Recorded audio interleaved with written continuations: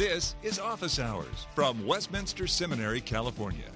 Call the show now at 760-480-8477. Email us at officehours@wscal.edu. Now, Scott Clark.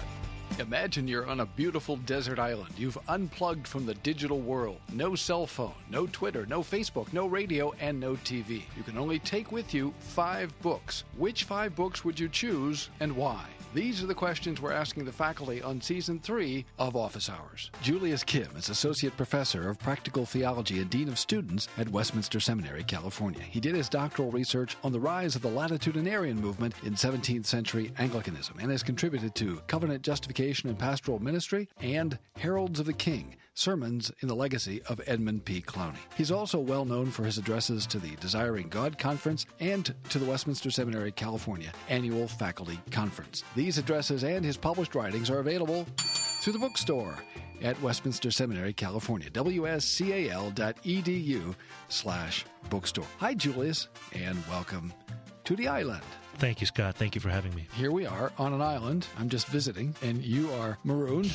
You had taken with you 5 books. We assume scripture in some form, English translation or Greek, Hebrew, Aramaic, or all of the above. And you had some other books with you in a sealed, leather, protected pouch. And so you're waiting to be rescued. And here you are on the island. What 5 books have you brought with you to read while you're waiting to be rescued? It's a good question. As you know, it's so tough for bibliophiles like myself to just narrow it down to 5 books. But if the scripture is assumed, if I have that, I'd actually want to take with me not just an English version, quite possibly a Greek and Hebrew as well, but strangely enough, I'd want to take a Korean version of the Bible. Now, for several reasons. One, it continues to force me to read the Bible in a different language, perhaps not my original heart language, but a language in which I'm generally familiar, but would like to learn more about. And to read it in a language that will continue to force me in my cognitive process to work at it. Because I think sometimes we read books, especially books that we're very familiar with and that we love, and we don't really work hard at it. It almost becomes kind of an automated process where we just read and we're not actually thinking about what we're reading, the impact it has upon our minds, our hearts, our lives. And I think by reading it in a different language that I'm fairly comfortable with but not very proficient in will force me cognitively to really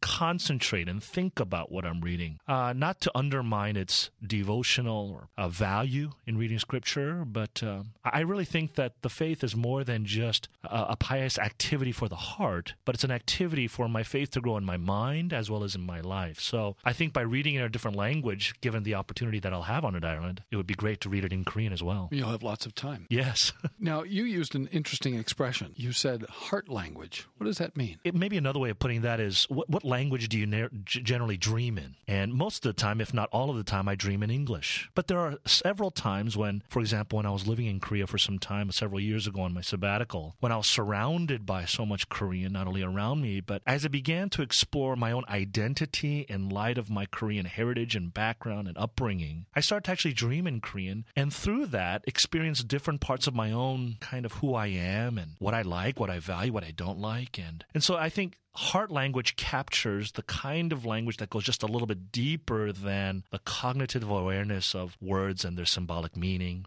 but actually goes deeper into the emotion, into the soul. Perhaps. The listener may or may not read Scripture in a language other than English. Sure. What's it like to read the Bible in Korean as distinct from English? Are there particular characteristics? First of all, which Korean translation would you use and why? And what characteristics might it have? Yeah, the one that I've used in the past and continue to use now, not very regularly, but would be the equivalent of the NIV in Korean. It's a more dynamic translation. I find it a little bit easier to read than some of the older versions that have been available in the Korean language. When was the Bible first translated into Korean? Christianity in Korea has only been there for about 100 years. But even back then, some argue that the start of Korean Christianity was the Pyongyang revivals of 1907. Christianity has been in Korea prior to that, probably. Catholics were there in the 17th century, didn't make much of an impact. But the Korean Protestant church as we know of it today really started with the work of 2 missionaries, one a medical missionary and one a minister, and around the mid-1880s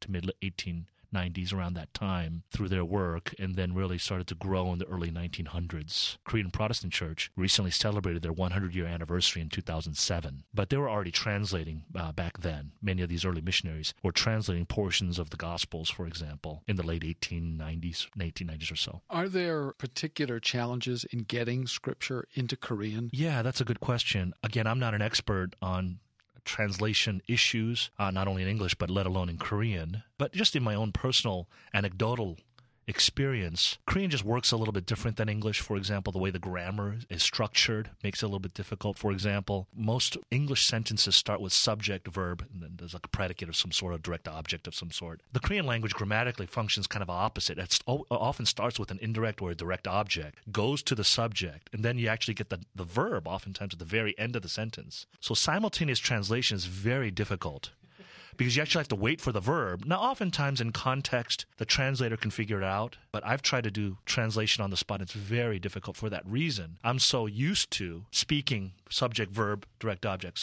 indirect object, etc. in that order. I'm waiting for the subject to come. Okay, I got the subject. Okay, I wait for the verb, and the verb doesn't show up.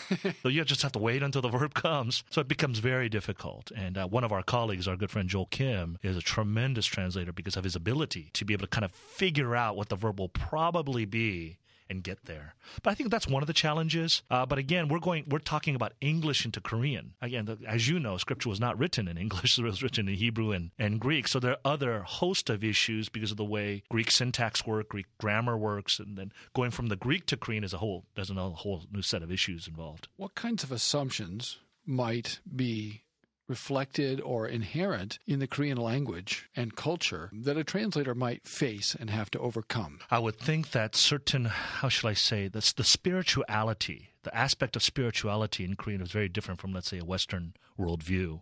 Many people in Korea do take into account the existence, or whether real or not, of a spiritual world, of demons, of spirits that are all around us, that impact us. And as a result, I think a translator would have to understand that worldview in which people think and to try to make the Bible clear in light of some of those worldview issues. But that's just one issue that just popped into mind. On the positive side, let's say on the flip side of the coin, not so much a challenge, but then you've got other, let's say, Eastern values and assumptions that work very well into a kind of Semitic worldview, like the importance of clan, the importance of family connection, not to see oneself individually, but federally, corporately is a good word for that, or federally because of the hierarchical structure in Asia, kind of a federal headship idea or corporate idea. And so some of those Semitic worldview principles or themes work very well in some Eastern contexts. You're listening to Office Hours from Westminster Seminary, California. Okay, what's next in your book bag? Probably, this was a tough one because I was trying to think of a theological book that I would take with me that I could read for a long time and continue to challenge me. To be honest,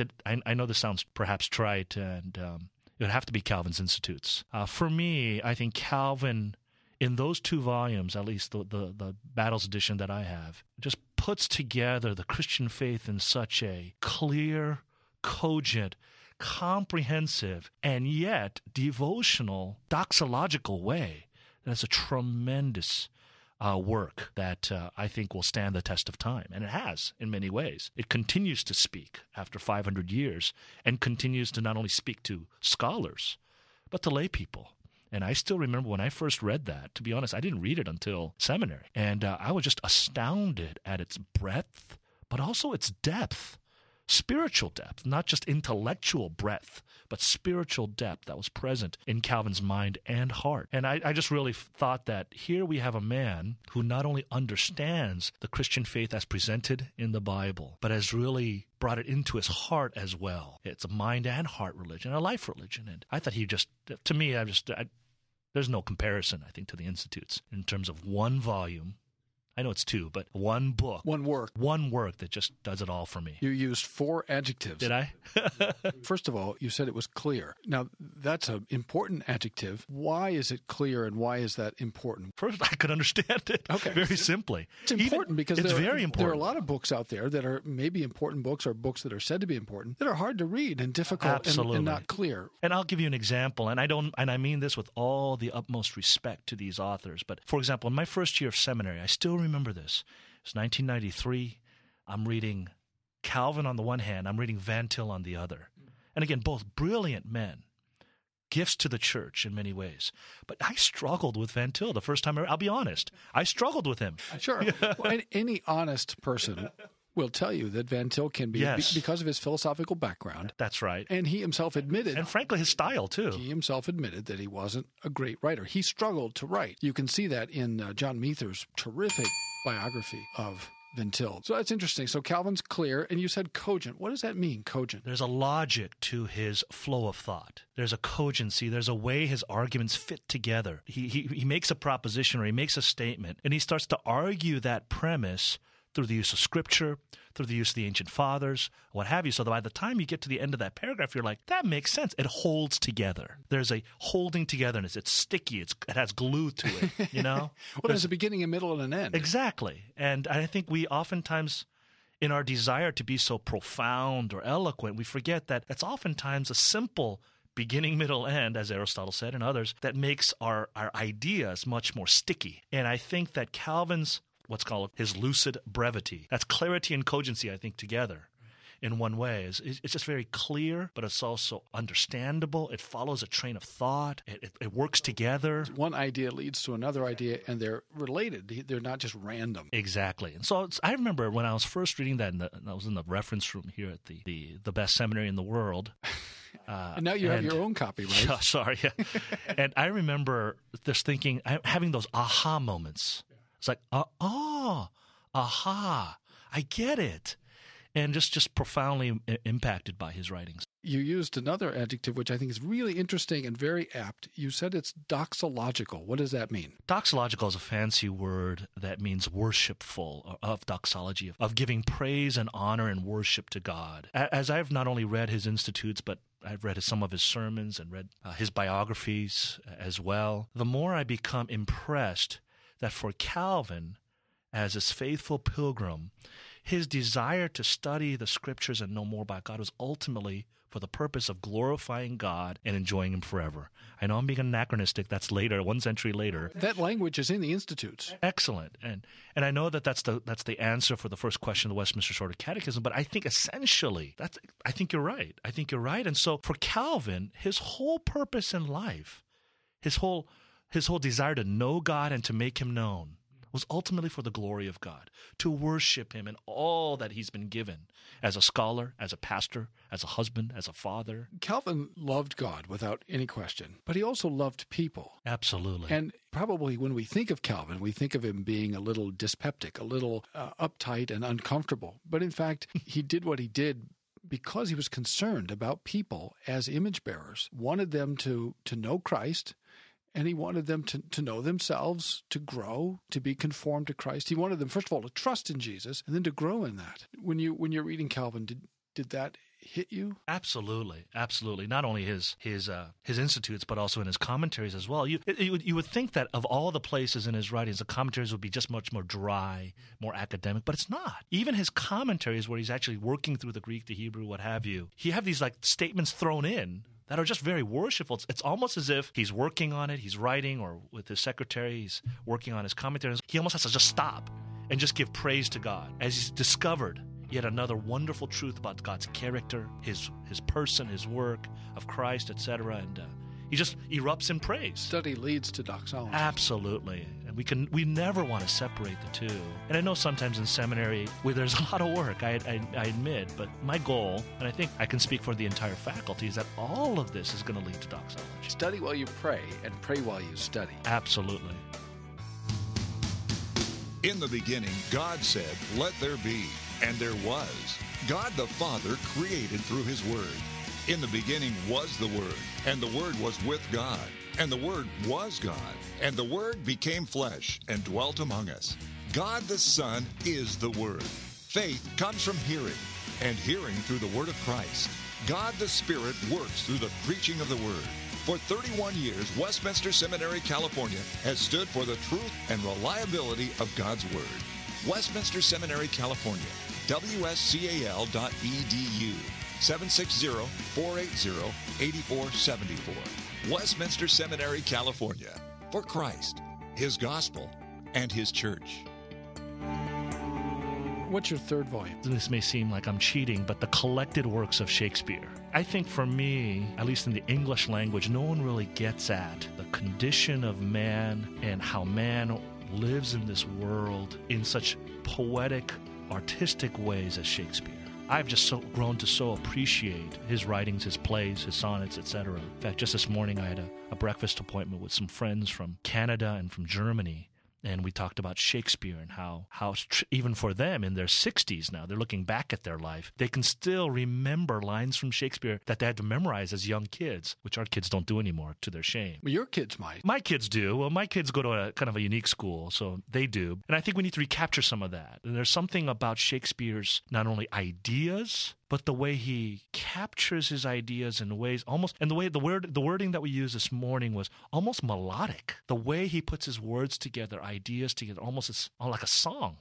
That's why you call it a sonnet, right? Because it's poetry. And poetry speaks deeper, I think, sometimes than just prose. Prose is very powerful, don't get me wrong. You know, as somebody who makes his living speaking, talking, lecturing, preaching, I'm always trying to find the right word or the right phrase to capture meaning, deep meaning, without having to spend 5 minutes on an idea. And I think poetry, as opposed to different genres of literature, has that quality of being able to capture deep meaning in very short, concise ways. Economy, that's a good word. To capture deep meaning with economy. There's something powerful to that. Furthermore, when you're able to speak with economy, but also in language that is figurative, metaphoric, it touches different parts of your soul. It touches not only your mind, so it causes you to think rationally about an idea, but somehow it actually moves your heart. And I think poetry has that wonderful ability to do both, and with economy, and there's something beautiful. And I think that's because God made it. God was the one who created true poetry. And there's some in Scripture. Oh, there's tremendous. In fact, I'm not sure how many of our listeners know this, but early on when I was still doing my MDiv, I actually toyed with the idea very seriously about going to do my PhD work in Old Testament studies, particularly because I fell in love with the Psalter. I had a professor at that time, many of you may know Mark Furtado. I took a class with him called Psalms and Wisdom Literature, and he started opening up the Psalms and the Hebrew, the beautiful Hebrew poetry. And it was doxological. Every class we would look at a different psalm in the original Hebrew, break it down, and to show what the psalmist is doing, and it started to sing. The scripture started to sing to me in my ears and my heart, and that's when I knew that poetry had a profound ability, like music does, to speak to different parts of the soul. So I think Shakespeare has that. Shakespeare is able to do that with economy, with brevity, but to do it in such a way that really touches the soul in ways that just regular prose cannot. Not prose can, but not in the kind of economy that poetry does. In the 1940s, Dorothy Sayers gave a talk during the war, and that talk was published as The Lost Tools of Learning. I know you're familiar with this essay. Can you talk briefly about the importance of that essay and why the listener might benefit from reading it? Dorothy Sayers, during that time, she was a professor at Oxford, and she was involved with a group of other scholars who became concerned with the state of education and educational philosophy as they were seeing it, in England at least. And what they discovered was that due to new models of what we call progressive education, which goes back all the way perhaps even to Rousseau, Jean-Jacques Rousseau, this French philosopher, who started to argue that, no, we don't want our kids to learn by memorizing old books or ideas, but we just want them to experience nature, and as nature presents itself, they'll learn, they'll figure it out. So let them learn math by going to the candy store, not by giving them math problems, et cetera, or how math somehow is connected to the pyramids of Egypt, that your study of geometry actually has implications to history, and that has implications to the way music works together mathematically, and that has implications to the way you draw lines and shapes in art, that there's this interconnectedness to all of truth, as Dorothy Sayers would say, that we've lost. And the pursuit of knowledge and the pursuit of truth has become so compartmentalized in our educational system, we're no longer seeing the big picture of truth and how it all works together. And so she wrote this seminal essay, as you mentioned, Scott, in which she argued that we need to recapture the way education has been done for centuries perhaps arguably for 1,500 years from what we can trace, at least in Western civilization. And we need to recapture those tools of learning, and she would call them, she used different words to call it, based upon the life stage of the child as he or she is growing up. And so, for example, in the early period of a child's existence, called the grammar stage, this is the time in which we try to give as much knowledge, factual knowledge about the world in which they live, and to memorize it, not understand it completely yet, but memorize as much as the grammar of math, the grammar of history, the grammar of English, the grammar of So you need the facts before you could put those facts together. If you don't have facts, then you have nothing to work with. You need the putty, the Lego pieces to all work together before you can build a Lego house. Then it leads to a period in life where in junior high, as you know, developmentally, junior high kids love to argue, love to complain, love to try to figure out why this, why They're that. They're analyzing. That's right. And so Dorothy Sayers picked up on the idea of what the logic phase or the dialectic phase of learning in this period, where now, based on all the stuff that you've learned, let's try to put it together. How does this fit with that? Why does that work and why does that doesn't work? How come this argument works and that argument doesn't work? It's why did this happen in history, not that, et cetera, et cetera. And so during this dialectic phase or logic phase, you're putting coherency and consistency to the grammar of every subject. And then you move on to the last stage of learning, what we call the high school stage or the rhetoric stage, in which now that you have the stuff put into a coherent whole, now can you articulate it in writing as well as in speaking in ways that are clear, cogent, and frankly, doxological. And so I think this is the kind of learning Dorothy Sayers was trying to recapture. It's not her idea. It's an old idea that's been passed on for centuries that I think is what we're missing today in our current educational situation. I'm just thankful that I was able to discover more of this kind of liberal arts, humanities-based education, and to see my kids flourishing in that model has been a joy. You're listening to Office Hours from Westminster Seminary, California. What's your fourth book? I'd have to say Catcher in the Rye by J.D. Salinger. And I know that for many years it was a controversial book in America when it was first produced. But I think there's something about the story of this young Holden Caulfield and his desire to find his identity in this big bad world of adulthood. He's transitioning from his teenage years to somehow become an adult. And he got disenchanted, disillusioned by the adult world as it was presented to him. And he somehow found something pure, innocent, and good about childhood. For those of you that remember the story, he envisions himself, or he dreams of him being this catcher in the rye, this rye field, a field full of wheat and rye, which innocent children are playing and enjoying, and he's standing over at the end of a cliff, making sure that they don't fall over. So he puts on this kind of heroic persona to make sure that the kids remain this kind of pure, innocent phase and not fall over the cliff into adulthood. And so for me, it was a profound tale that spoke to me in my kind of angst-filled teenage years when I'm trying to figure out who I am, what does the future hold, what does God have in store for me, just trying to figure out my life. And it felt like I connected. Not that I'm Holden Caulfield, but in some way it was one of the first books that I actually personally connected with. When it first came out, as you indicated, it was hotly controversial, and it was banned in a lot of places. That's right. But by the time I was in school in the 70s, it was being prescribed as part of the English curriculum in high school. And you suggested earlier that the initial reaction was due to the mores of the time. Can you comment briefly on the shift in attitudes towards Catcher? Because there's a time when a Presbyterian minister would never have said publicly, Catcher in the Rye was a formative book for me. So that's interesting. It is, and that's why I want to be careful how I say this. But again, I think my... and I don't mean that as a criticism. I think it's really interesting. That. And I think part of that is because of my understanding of common grace and what God has given to us in this world for us to get to experience and know Him better. Surely we know God and experience God primarily through His Word, through His church, etc. But we never want to take the attitude that everything else that He created is somehow just in and of itself bad or evil. That would be an unchristian idea. I think it's an unbiblical idea. If God truly is a good creator, then we have to somehow, with our cosmology or our understanding of God's creation of all things, we somehow need to figure out then how do we then take into consideration things like public school or dealing with non-Christians in the workplace. They're not Christians, so how do we do it? So how we approach our culture, which is non-Christian, let's say, needs to be informed by a thorough and a robust doctrine of cosmology or doctrine of creation that I think is more biblical. And I think in the 40s and 50s, I think partially, and again, I'm talking to a historian here, so I want to be careful, but I think America went through a shift, what we would call the kind of the fundamentalistic, modernistic controversies of the 20s and 30s, of which Machen was a part, that kind of pushed American Christianity and its sensibilities into a particular trajectory in which Christianity had to be defined by certain black and white ways of viewing the Bible and the world. And so to be a true Christian meant you have to be an inerrantist.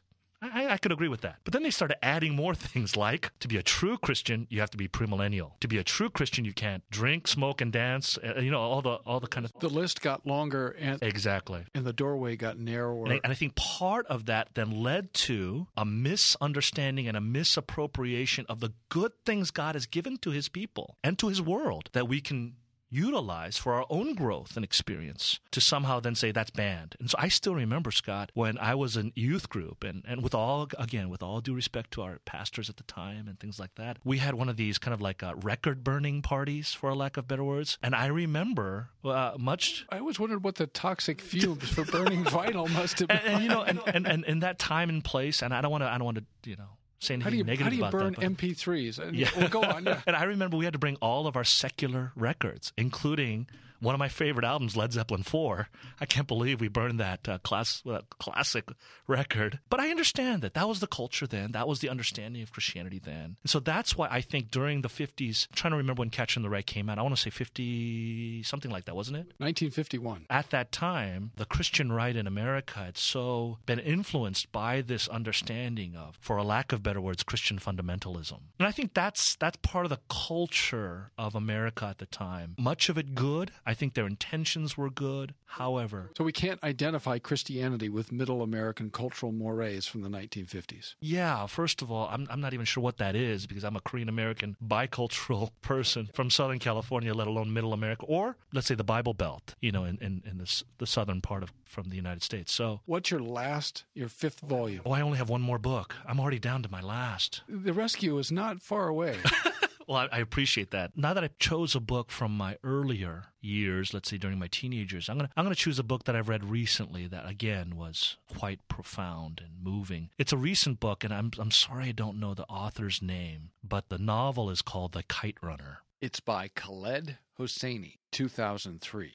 It was a powerful story. When The Kite Runner first came out, it shot up the New York Times bestseller list very quickly and stayed there for many weeks. And so I thought, I think I should read this so that I would be able to have something to talk about when, a book like this would come up with my neighbors or people that I meet. It's good for us to do that. But also just because I love good novels and I love good storytelling. And this is a powerful story, very simply, of one man's journey of living this kind of selfish, self-centered, cowardly life, and how through the sacrifice of essentially a servant, he learns what it truly means to be human and redeem his own life and perhaps redeem the life of his own adopted son. So it's just a powerful story of sin and redemption, essentially. And it just spoke volumes to me, not only because of the powerful themes present of sin and redemption that mirrors much of the gospel, of course. That just resonates, I think, with many people because we were all created to know God in that way. But also because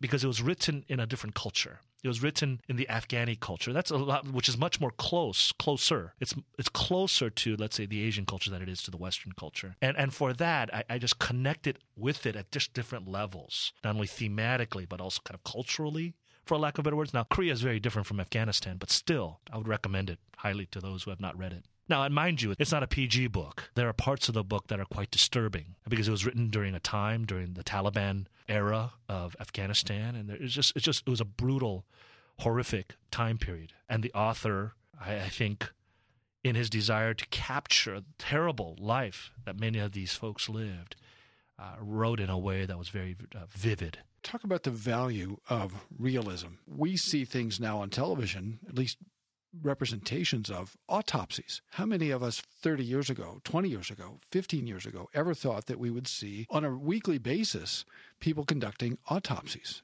And yet there it is. Now, whether that's realistic is not for me to say. I'm not a physician. But it presents itself as being sort of documentary and realistic. How do we think about that as Christians? How do we negotiate the sort of bluntness, realism, and even coarseness to some degree of contemporary culture and media? Now, having just talked about for lack of better words, the coarseness and the realism presented in the book, clearly the medium in which the book presents it is very different from the medium that we're receiving a lot of what you recently talked about. For example, it's one thing to perceive reality through the eyes than it is through the ears. Does that make sense? And I think we need to be very careful because I think over this last, let's say, century, we've become a culture that's become engrossed with perceiving truth and reality primarily through the sense of the eyes. And in that, we've actually lost sight of what's really real. And these so-called reality shows, it's actually not reality, but it's made up reality in many ways, heightening certain things, emphasizing certain things that are not part of normal existence. And so for many, I think, watchers of these programs, whether it's CSI or Big Brother or what have you, we somehow get lost into these fantasy worlds that are not real. And I think that's part of the problem is we're starting to find meaning through our eyes and not through our ears. And I think that's the reason why the Apostle Paul and throughout Scripture so emphasize faith comes by hearing. And the only visual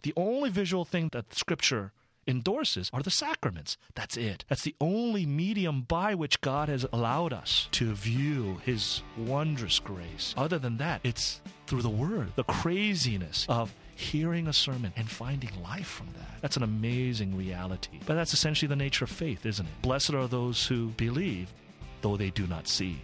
Thanks for listening to Office Hours from Westminster Seminary, California. Don't miss an episode. Subscribe now to Office Hours in iTunes. Find all the shows at wscal.edu/office hours. Copyright Westminster Seminary, California. All rights reserved.